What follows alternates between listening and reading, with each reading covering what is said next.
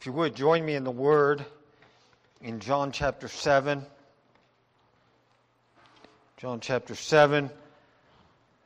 Just as we continue studying through John's Gospel, we're now in the 7th chapter. We began to look at this chapter last week. I'm going to just continue right on through. And I just want to draw your attention to one verse, and then we'll set it in its context as we get to going, but it's going to kind of just form the main point for this week's message and next week's. It's something Jesus says, and it's in verse 24. Do not judge by appearances, but judge with right judgment. Notice what he says. Do not judge by appearances, but judge with right judgment. Let's look to the Lord in a word of prayer.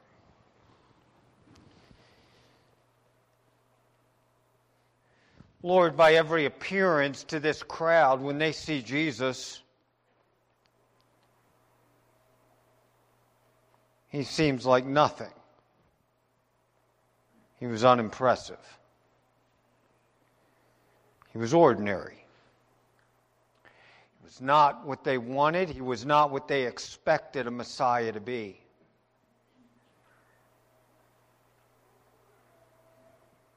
And as they evaluated that, they set him aside.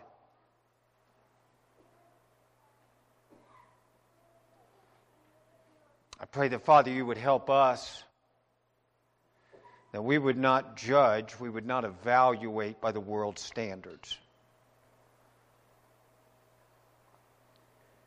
but we would evaluate by your word. I pray that, Lord, you would just bless us in your word today as we study it together. Teach us. In Jesus' name, amen. Now, we just read one verse. Do not judge by appearances, but judge right, by right judgment. If we set that in the context, we need to run through the chapter real quickly, and we're going to read some various parts of it. We began last week by looking in verses 1 through about verse 14, when it sets the context that it was after this that Jesus had been going about in Galilee. Remember, that's in connection to chapter 6 and the feeding of the 5,000. And then we come to the Feast of Booths, and we talked about what the Feast of Booths or Tabernacles is. We looked at that last week. And so the Feast of Booths has come, and Jesus' brothers, his earthly brothers, are going to go up to Jerusalem to the feast. And they tell Jesus, come on with us, and when you're down there, dazzle the crowd by doing more miracles, because they said to him, no one who wants to be known publicly does things in private, but he goes and he shows himself to the world. And if you remember, Jesus said, my time has not yet come, your time is always here. The world can't hate you, but it hates me, because I testify about it that its works are evil. You go up to the feast, I am not going up to this feast, for my time is not yet fully come. After saying this, he remained in Galilee. But remember this last week, after his brothers had gone up to the feast, then he also went up, but he didn't go publicly. He didn't go as a part of the great caravans of Jews who were working their way to the feast. He goes up in private with probably just his small group of inner circle of disciples, his apostles.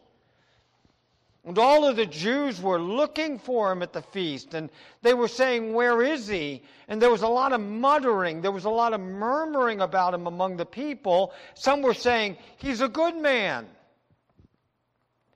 Others said, no, he is leading everyone astray. Yet because of the fear of the Jews, no one was speaking about him openly.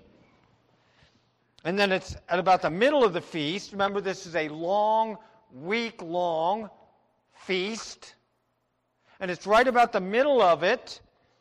Maybe Wednesday, who knows, but it's about that. About the middle of the feast, Jesus goes up into the temple and he began to teach. The Jews marveled. They're listening to him teach, these Jewish leaders. When it says Jews there, it's not just talking about the crowd, it's talking about the Jewish leaders, the leaders of the nation. And so the Jewish leaders, the leaders of the nation, are marveling. They are amazed. And this is what they're saying. How is it that this man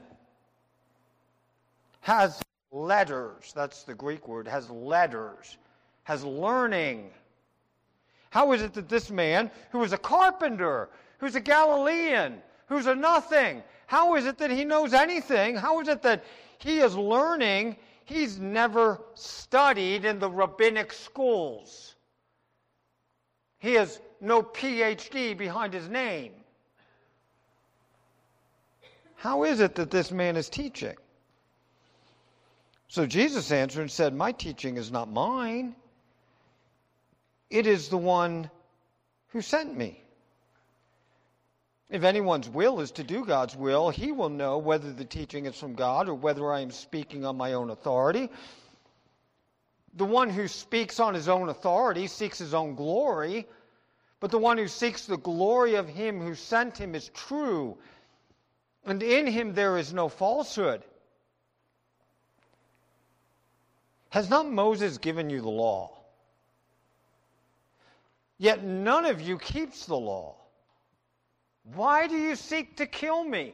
He's asking a penetrating question to people who have not even acknowledged this in public, and yet Jesus, knowing all things, says to them, why do you seek to kill me?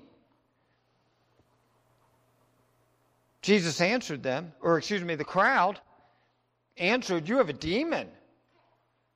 Who is seeking to kill you? Jesus answered them, I did one work. Now that one work that he is mentioning is what we read in chapter 5 when it said Jesus healed the paralytic who was at the pool of Bethesda on the Sabbath day. Remember that? We studied that. He is referring to that one work. Jesus is not saying that's the only miracle he did. He is referencing the one miracle that he had done in Jerusalem that has become a source of contention with the Jewish leaders in Jerusalem. He said, I did one work here. You all marveled at it. Notice what he says here in verse 22. This is very important in connection to what we read in verse 24. Moses gave you circumcision. Not that it is from Moses, but it is from the fathers. Who really received the sign of circumcision as the sign of the covenant of God with Israel? It was Abraham, right? The Abrahamic covenant, the sign of that, was the sign of circumcision. And yet Moses is the one who really codifies that into the Jewish law. And so Jesus is acknowledging that. He says, yes, Moses gave you circumcision. Not that it originally derived from Moses, but it comes from the fathers. And then Jesus says, and you circumcise a man on the Sabbath. Right? Now remember, in the Abrahamic law, when a baby was born, he was to be circumcised on which day of his life? Remember that? The 8th day. That's what God prescribed.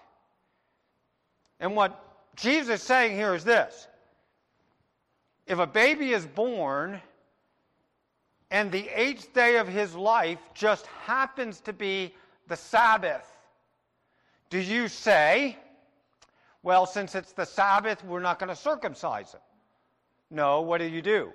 You circumcise him. You don't wait the extra day. You do it on that day, the day that God had prescribed in the Abrahamic covenant. And so Jesus is alluding to that, and he said, notice this. So Moses gave you circumcision. You circumcise a man on the Sabbath. If on the Sabbath a man receive circumcision so that the law of Moses may not be broken? Are you ticked off at me and want to kill me because on the Sabbath day I made a man better? I made a man better on the Sabbath, and you want to kill me for that. And yet, on the Sabbath day, you're willing to circumcise. Or on the Sabbath day, in another place, Jesus says you're willing to pull an ox out of the ditch if it gets stuck. And then Jesus said, don't judge by appearances, but judge with right judgment.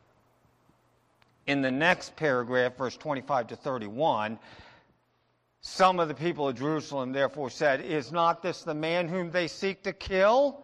Here he is speaking openly, and they say nothing to him. Can it be that the authorities really know that this is the Christ? And then notice 27, but we know where this guy comes from. When the Christ appears, no one will know where he comes from. So Jesus proclaimed as he taught in the temple, you know me, you know where I came from, but I have not come of my own accord. He who sent me is true, and him you do not know.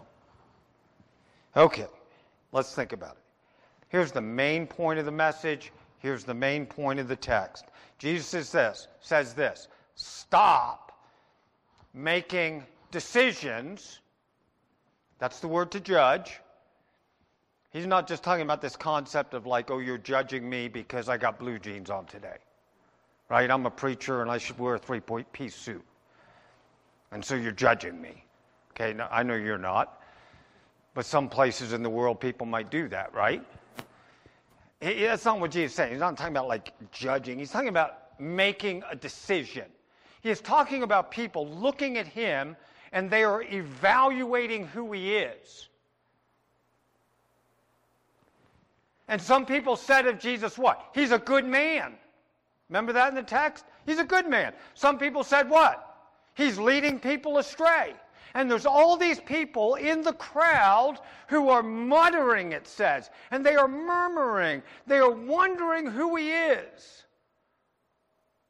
And it's like a topic of conversation.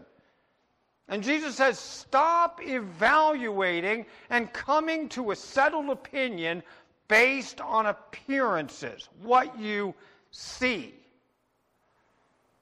Instead, make a proper evaluation.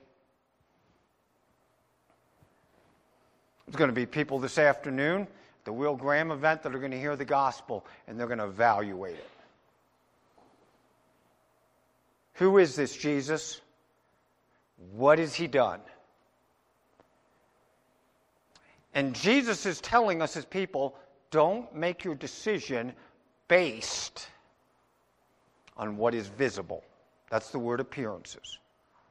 Don't make your decision based on what just seems visibly to be true to you. You better think deeper about it. You better come to a right judgment.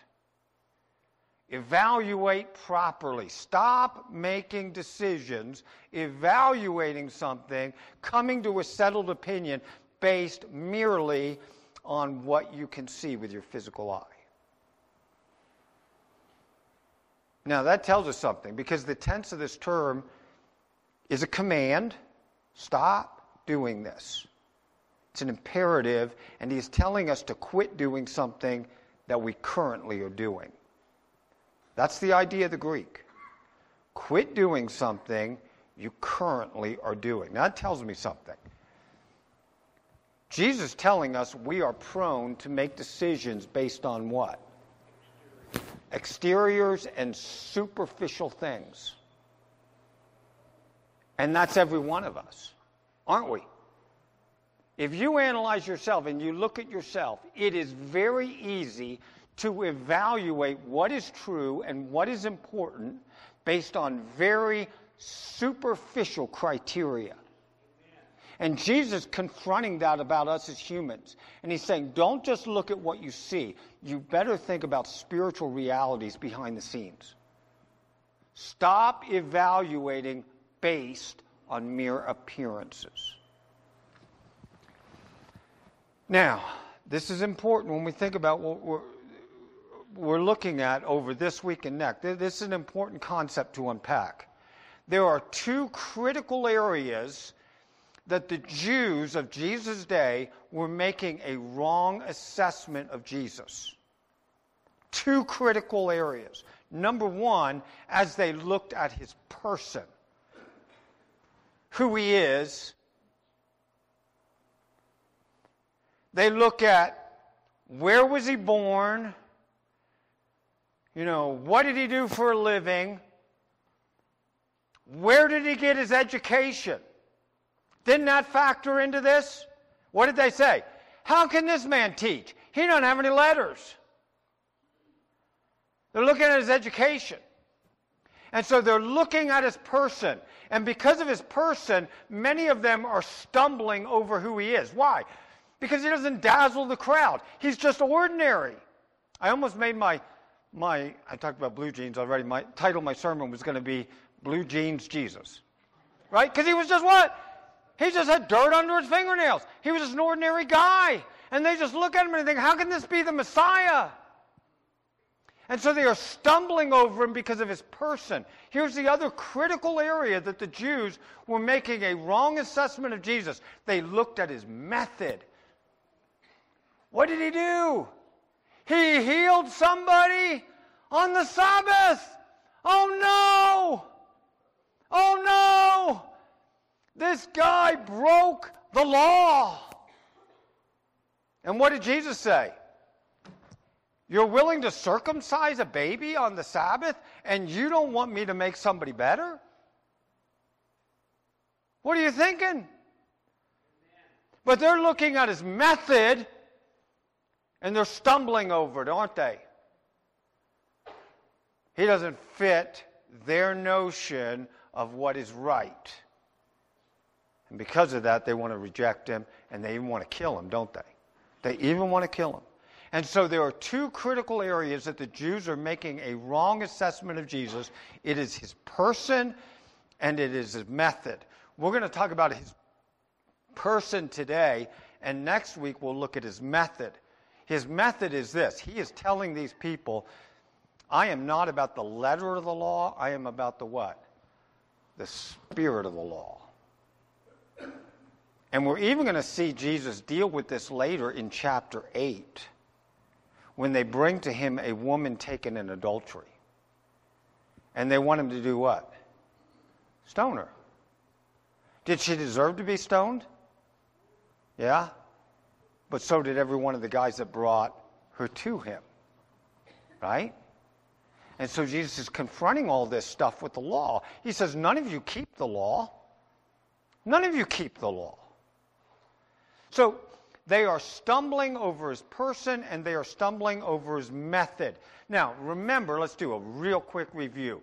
This is October. It is preceding the spring in which Jesus is crucified at Passover. This is 6 months since chapter 6, which was the Passover. Now we're at Booths.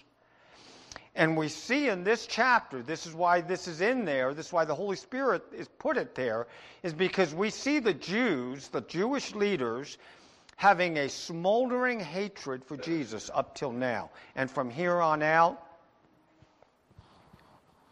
they express overt desire to kill him. They're trying to figure out here, in this last few months of Jesus' earthly life, they're trying to figure out how can we do away with him. We got to kill him. And that's all setting the stage for this. We see in this chapter, Jesus was on God's timetable, not his. He says to his brothers, you go up to the feast now. I'm not going to go now because your time is always here. My time has not yet come. We see two massive untruths that we are tempted to believe. This sets the stage. We talked about this last week, but it sets the stage for where we're going today as Jesus tells us not to judge by appearance. First of all, we talked about this last week. We always are tempted to think if we were only in a position of power, then we could change the world. And so the Jews in chapter 6 saw Jesus heal the 5,000, and they want to make him king, to throw off Rome. And we're tempted the same way. We just think, if we were in a position of power, then we could force the world to do what we knew was right. And it doesn't bring in the kingdom. The other massive untruth that we are always tempted to believe, and it's what we're talking about here, is this. If we only had worldly prestige and popularity, then we could change the world. And that's why his brothers say to Jesus, go to the feast, dazzle the crowd. No one hides his agenda if he really wants to be known publicly. So go out there and put it on display. And we're always tempted to believe that if we as Christians were only popular, if we had prestige in the world's eyes, then it would bring in the kingdom and everybody would be saved. And yet Jesus is saying what? No. Jesus answers his brothers. He says, my time has not yet come. And he says, my message is not popular. It is confrontational. He says, the world hates me. Why does the world hate me? Because I testify of it what? Its deeds are evil. And so his message is confrontational. Let's go on and talk about this. I want to think about David for a minute. It's interesting to me. Let's talk about the person of Jesus, and let's set that over against David. Do not judge by appearance, but use a right judgment. Now, Jesus is in the lineage of King David. But when David first comes into the story of the Bible, is he king yet? No, he's not. He's a what? A know-nothing, do-nothing, no education shepherd. Do you remember the story? Saul was set aside because of his disobedience. And God says to Samuel, I am going to have you anoint a new king. He sends him to Bethlehem, to the family of Jesse, and he anoints a new king. When Samuel gets there, and Jesse shows up to the sacrifice, and he brings his sons, the first son, the oldest son, is an impressive guy. And when Samuel sees him, he is saying in his heart, what? The Lord's anointed is before him. Here is Abinadab. And what did God say to Samuel? The Lord said to Samuel, do not look at his appearance. Don't look at how big he is. I've rejected him. It doesn't mean God didn't like him or God didn't love him. He's just saying he's not my choice to be the king. Why? Man does not see what the Lord sees. For man sees what is what? Appearances. What is visible. But the Lord sees what? The heart. Oh, how that dovetails with what Jesus just said. Don't look at appearances. Judge right. Think with me about David. Here's David. He comes from an obscure village, Bethlehem. He comes from an unknown family. Now, we all know who Jesse is now, but Samuel and the other Jews didn't. He's just a know-nothing family. Jesse, an unknown family. David is what? The youngest of the boys. In fact, when they come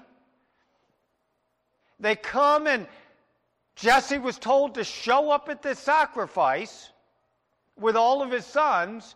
Which was the one boy that Jesse didn't even bother to go and get. The youngest. Why?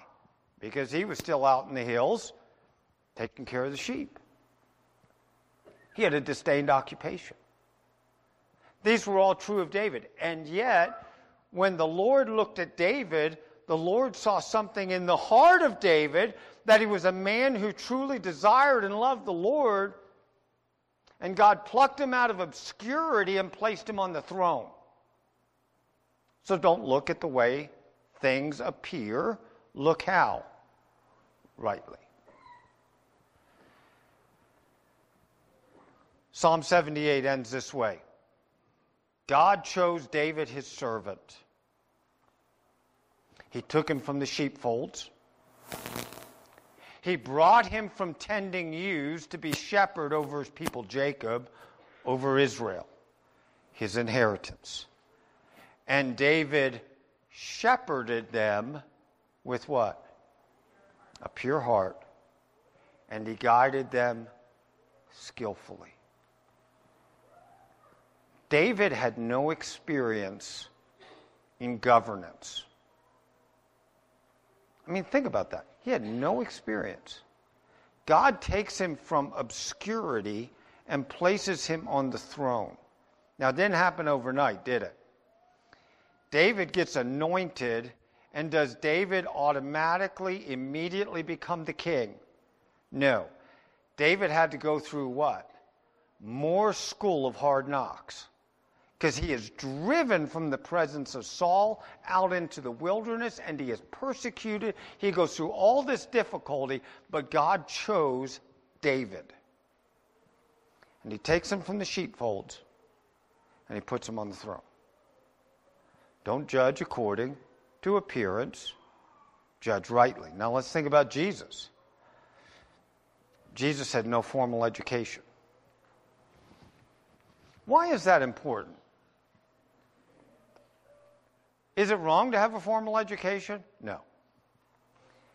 Are we even saying here by this that it's like a guy that's going to go into ministry should be no education and should not know letters? No, we're not saying that at all. But it's true of Jesus, right? It was true of Jesus. Paul sat at the feet of what rabbinic scholar? Gamaliel.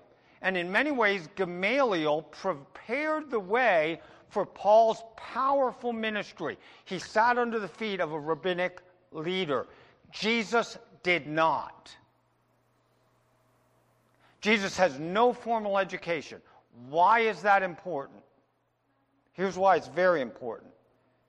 Because if Jesus had sat at the feet of an earthly man like Gamaliel to get his education, everybody would have said, the teaching of Jesus derives from another man, right? It flowed to him through a rabbi.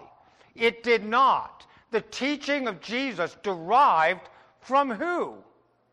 His Father. That's the point of what Jesus said.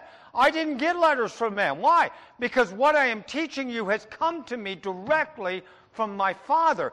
That is why in chapter 2 of the Gospel of Luke, when Jesus is 12 years old, 12-year-old kid, he's in the temple, and he's teaching all the Jewish leaders.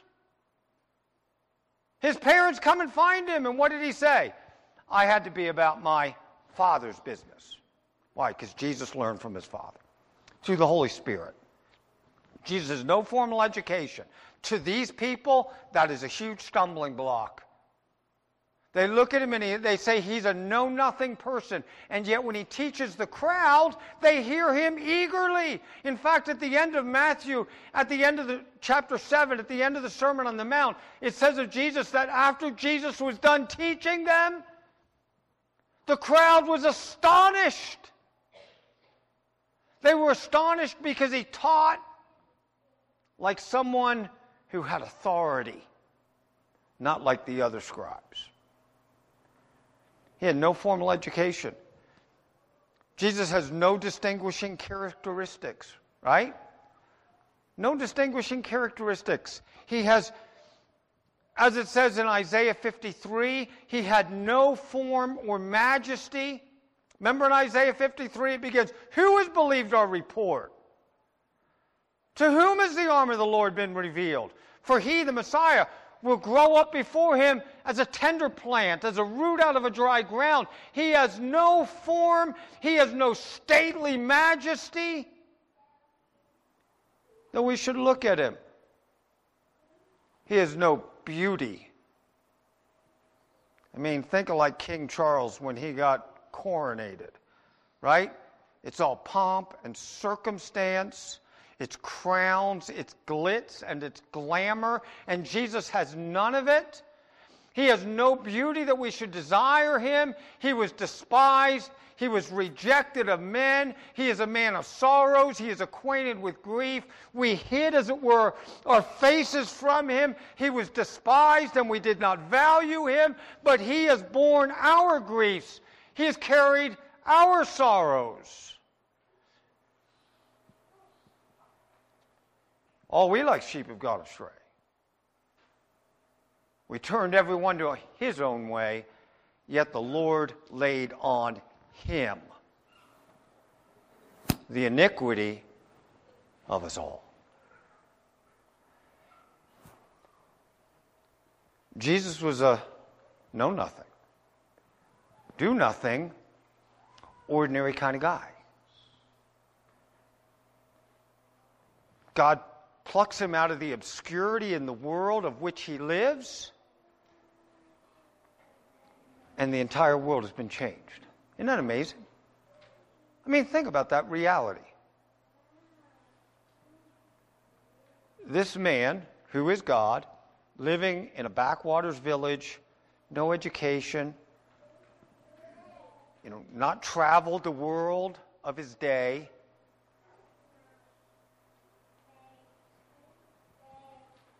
and yet his life not only has transformed your life, but it transformed the world. So much so, I was actually reading this morning. There's a village in Egypt where there was this ancient garbage dump. Can't remember the name of the village, but I think about 50 years ago, archaeologists found in this ancient garbage dump began to unearth manuscripts. Many of those manuscripts in this ancient village, treasure trove of manuscripts. Many of them are just like Joe Blow so-and-so writing a note to his wife or a receipt for a sale of something. Many of that kind of thing. It's full of this stuff. The other thing that this ancient garbage dump is full of is little excerpts of the Scriptures, the New Testament that we carry. The most ancient, recent finds of manuscripts come from this dump. In fact, a month ago, they found an amazing papyri in this garbage dump that dates from the 2nd century.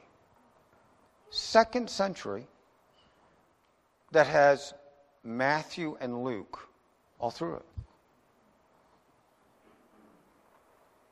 But the garbage dump in Egypt is full of what we read, Scripture. Now, why is that important? Why is that important?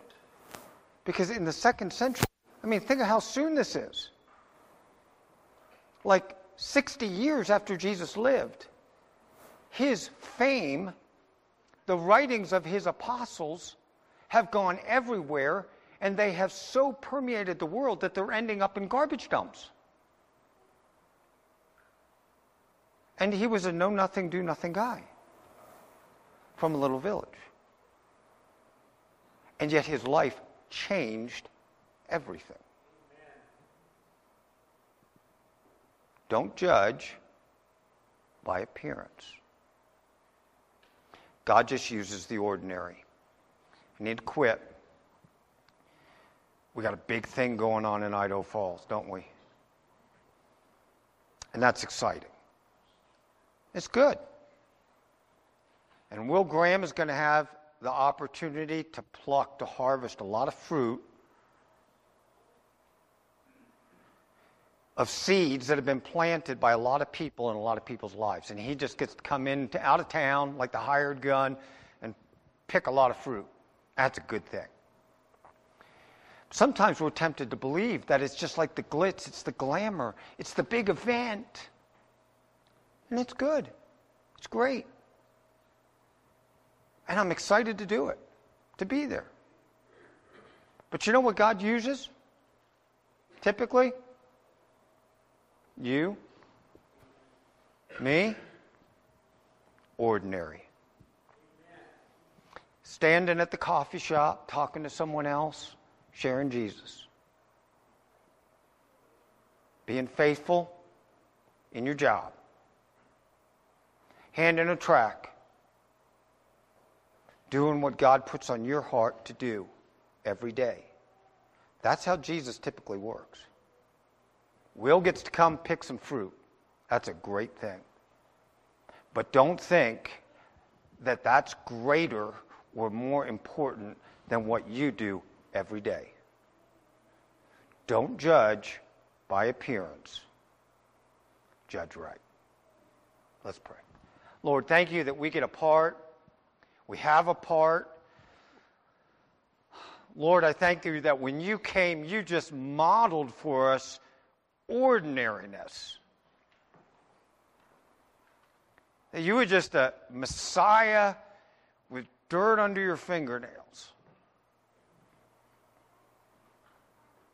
You didn't dazzle. You just taught. Yes, you did miracles, but they were for a purpose. I pray that, Lord, today you would bless the word as it goes forth in Idaho Falls. But, Lord, I pray that you would continue that work of, Lord, just being faithful in every person that is here, that we would live a life for your glory. Help us, Father, to stop thinking the way the world thinks, but to judge right. So I pray in Jesus' name, amen.